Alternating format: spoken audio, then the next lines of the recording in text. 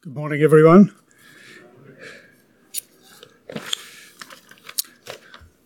In her prayer, Rhiannon spoke of God's creative power.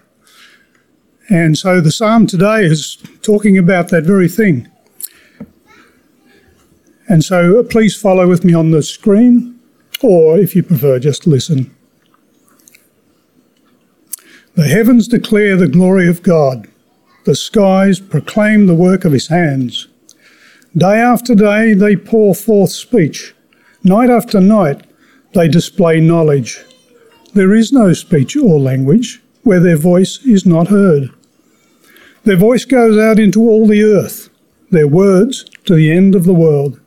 In the heavens he has pitched a tent for the sun, which is like a bridegroom coming forth from his pavilion, like a champion rejoicing to run his course. It rises at one end of the heavens and makes its circuit to the other. Nothing is hidden from its heat. The law of the Lord is perfect, reviving the soul. The statutes of the Lord are trustworthy, making wise the simple. The precepts of the Lord are right, giving joy to the heart. The commands of the Lord are radiant, giving light to the eyes. The fear of the Lord is pure, enduring forever. The ordinances of the Lord are sure and altogether righteous. They are more precious than gold, than much pure gold. They are sweeter than honey from the comb. By them is your servant warned. In keeping them there is great reward. Who can discern his errors? Forgive my hidden faults. Keep your servant also from wilful sins. May they not rule over me. Then I will be blameless, innocent of great transgression. May the words of my mouth and the meditation of my heart be pleasing in your sight, O Lord, my rock and my redeemer.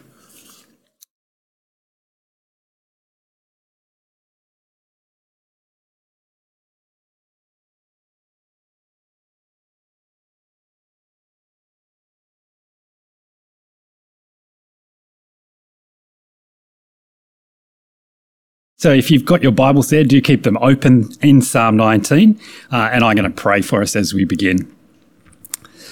Lord God, we thank you for a year of new beginnings, and we thank you that we can start it by stopping and reflecting on what you say to us. We pray that as we spend some time just reflecting on this psalm, that by it that you would speak to us, that by your Spirit you would give us those spiritual ears to hear and the ability to respond to it in the way that we should in repentance and faith. We pray this in Jesus' name. Amen.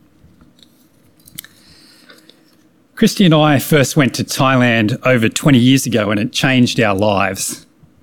We stayed in Bangkok and we were amazed at pretty much everything that we saw.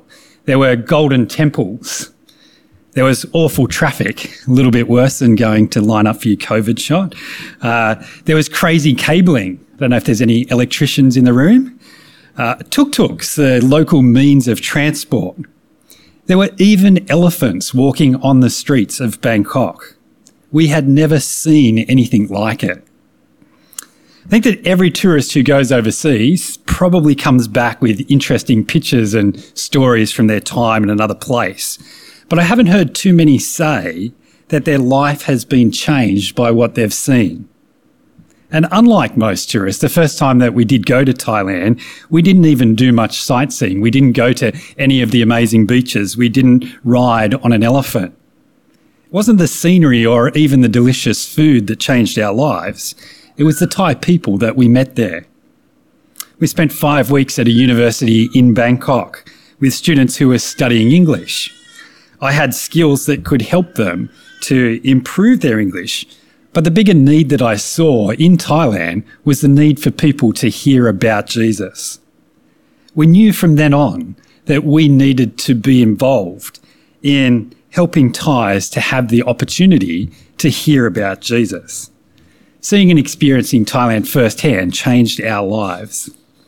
The first obvious change It took place a few years after we came back, when Christy and I gave up our jobs. We studied at Sydney Missionary and Bible College. And then in 2003, we moved to a small town called Dark. Dark is hard to say for English people, English-speaking people, because you can't say dark because that's wrong, and you can't say tack as it's spelt T-A-K. You've got to say dark, or you end up in the wrong part of the country. Living in Dark was good, but it was also incredibly frustrating. I had gone to Thailand in order to communicate with people there how good Jesus is, but I couldn't understand anything that was being said.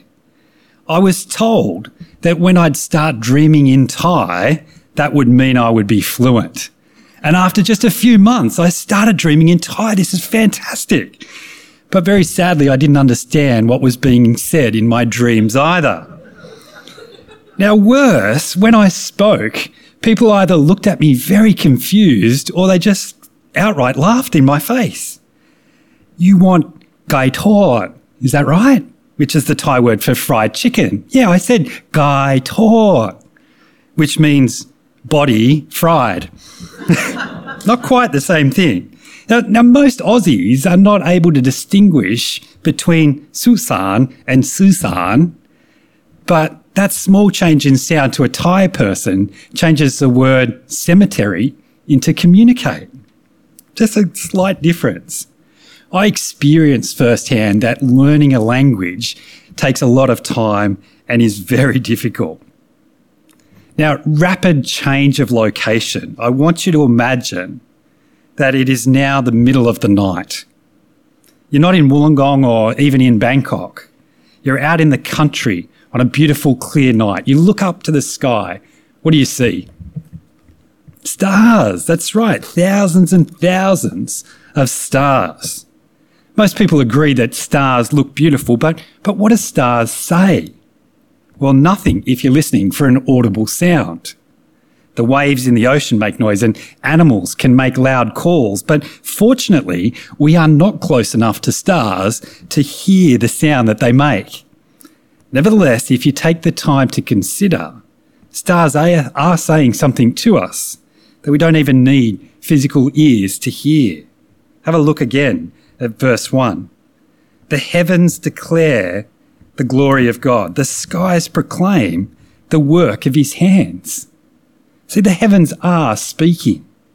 Notice that the words used to describe their speech are strong, powerful words. Declare, proclaim.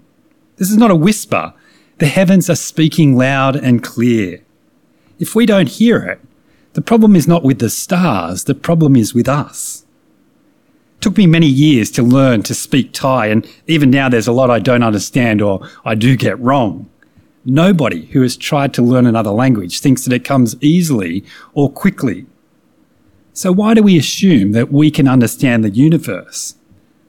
We don't even take the time to try and understand what it is saying. Now, we all know that our closest star, the sun, is doing a whole lot of things for us. It provides light and heat. It enables our food to grow and marks time. But is that the sun's whole purpose?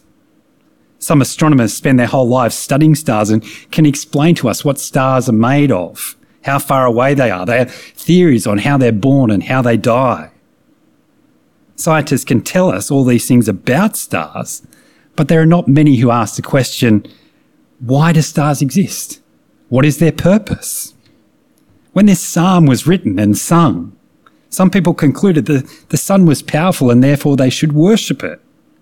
Verses 5 and 6 of Psalm 19 agree that the sun does have other jobs to do, but those roles are part of achieving its bigger purpose. Verse 1, the heavens declare God's glory. By existing, the sun and all of creation are like a giant signpost for us, pointing us towards God. Nobody mistakes a signpost for the city that the signpost is pointing towards.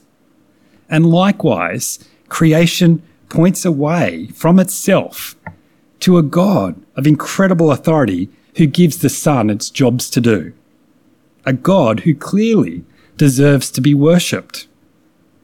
If we listen to the heavens, to creation, it will point beyond a magnificent creator beyond a magnificent creation to an even more magnificent creator. In verse 7, there's a significant change of subject. After talking about the creation, the psalmist begins talking about God's law. In the Old Testament, there are two main words that refer to God. The word for God, as used in verse 1, can describe any powerful spirit, and many nations had their own gods or gods. In contrast with that wrong belief, verses 1 to 6 have shown that creation is declaring that there is one God who created everything and controls everything. And while creation points us in the right direction, even if we take the time to listen, we can't know much more than he must be really powerful to be able to create and to control everything that we see around us. Thankfully for us, God didn't leave it up to us to discover what else he is like. He's chosen to make himself known to us through his law. He's the creator of all things, and therefore, as ruler of all, it is well within his right to give us laws, instructions for use, if you like. But notice, first of all, that it is the law of the Lord. Thai names sounded strange to our ears at first, Somchai. And here too, we might miss that the lawgiver's name is the Lord. Verse 7, in Hebrew, Yahweh. He's not just God. His name is Yahweh, the Lord. Learning someone's name is important because it shows that there is some level of relationship. When we meet someone for the first time, we're introduced and exchange names so that we can talk to each other.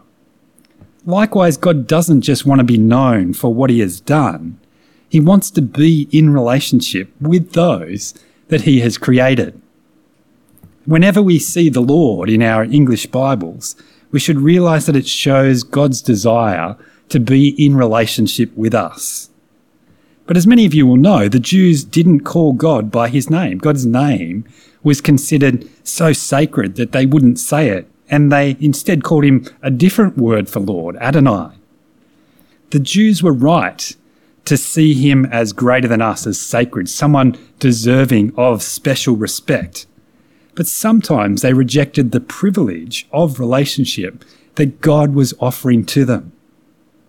We have to be careful not to let our thinking determine what God is allowed to do and say. But we also shouldn't assume that this relationship that we're invited into is the same as all our other relationships. It is one in which he is clearly the boss. His law is also called statutes, precepts, and ordinances in the following verses. All of those words are different ways of describing the rules that God gave Israel that showed them how to live in response to his rescuing them. It emphasises that Yahweh has all authority. I think when we think of laws, we often think about the restrictions that stop us from doing what we want to. Road rules require us to drive at a measly 110 kilometres an hour when we, or at least I, want to drive faster than that. Public health laws tell us what we must wear over our face at church and even when we can sing. Many times laws make life difficult and we sometimes may wish that they didn't even exist. But God's law, according to Psalm 19, is not just man-made restrictions. Yahweh's law is perfect, trustworthy, right, sure, and righteous. Yahweh's law are more valuable than anything you or I can work for, verse 10. They're sweeter than honey. The writer's feelings towards Yahweh's law are probably quite different to how we normally feel about laws. The psalmist doesn't feel restricted by God's law, rather the law is beneficial. The law, verse 7, revives the soul and makes the simple wise. The law, verse 8, gives joy. The law, verse 11, warns God's servant. Yahweh's law reveals that Yahweh isn't merely the creator. It doesn't even just tell us his name. It also reveals that Yahweh is loving. Like a father or a mother who looks after their children well, Yahweh's commands are good for us. Verse 11, they keep us from harm. If we do them, there is great reward. But the goal of the law, like the goal of creation, is to point us to someone greater than ourselves.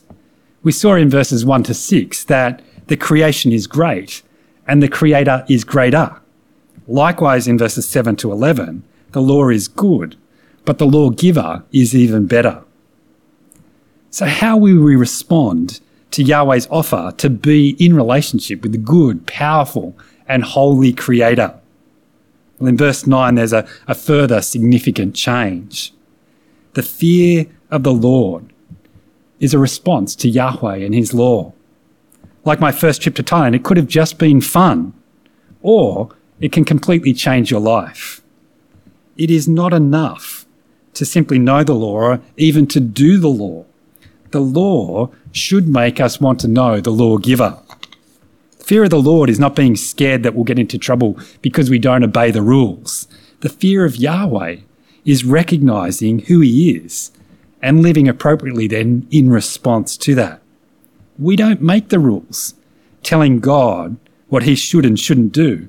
We listen to him and do what he tells us to do. Now, in practice, that's incredibly difficult to do. When I was struggling to learn Thai, I frequently told God how he could help me with getting better at Thai quickly, or, hey, even better, just give me the gift of tongues so I don't have to do all this study and I can just get out there. When we need something, it's easy to tell God how he can provide it for us. But those who fear God don't give him orders. And it's not just non-Christians who can be guilty of this. How easy is it for us to tell God what he should be doing in Thailand? How easy is it to tell him how our church should be bigger or have better music, if that's possible, or a more exciting youth program? To tell him that he should have provided us by now with that boyfriend or girlfriend, smarter brain, better looks, that he should end COVID or get rid of that sickness that our relative or beloved friend is suffering. There is a danger for us to mix up the order and speak as if we were God and he is our servant, whereas verse 11 recognises the way that it truly is. In contrast with the perfect, powerful and loving God, verses 12 to 14 show us what mankind is like. Like the sun, we have been created with a job to do. Like the rest of creation, we are supposed to glorify God. If the sun stopped doing its job, the world would fall into chaos. And when mankind stopped doing their job, the world did fall into chaos. Mankind not doing his job is what we call sin. Mankind, like the heavens, was created by God. We are something truly amazing. But according to verse 12, we all have faults, even ones that we may not be aware of. Standing up here, there are things that I won't tell you that I've done because they're just too embarrassing to speak about.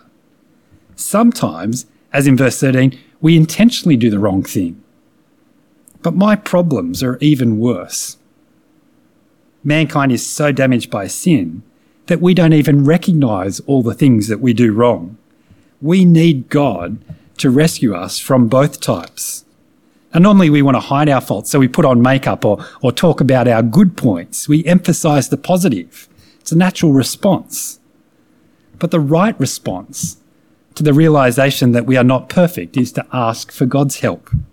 God doesn't want people who think that they're already perfect. He wants people that realise they are not perfect and he will make them perfect. Notice in verse 13 that David doesn't ask the law to rescue him. He realises that only God can save him, which is why he finishes the psalm as he does in verse 14. Have a look at verse 14. May these words of my mouth and this meditation of my heart be pleasing in your sight, Lord, my rock and my redeemer. Redeemer is the one who has rescued us by buying us back. To call God rock is to recognise that he is the one source of security in our lives. According to Psalm 19, both creation and God's word is saying something intended to change our whole lives. Like the things we saw in Bangkok changed our lives. Each time we see creation, it should make us realise that God is powerful and in control. Each time that we read his word, we should hear it as a letter from the great Creator who loves us so much that he has revealed to us the way that he wants to live.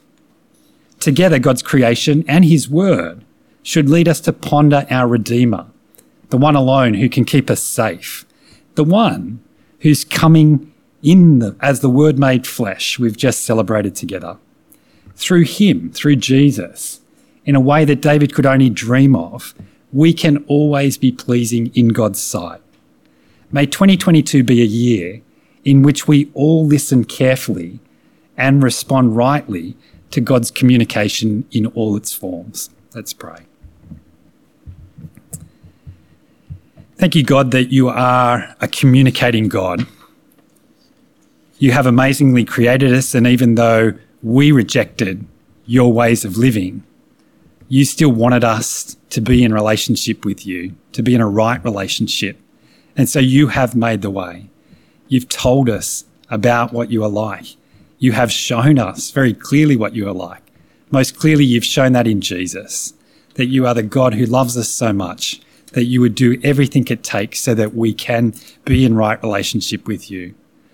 Lord, as we start out 2022, may these not just be another New Year's resolution that I'm going to read the Bible, but may this be characteristic of all our lives, that as we look around us, we see your handiwork, that we would regularly reflect on your word, both in the Bible and in its form of Jesus.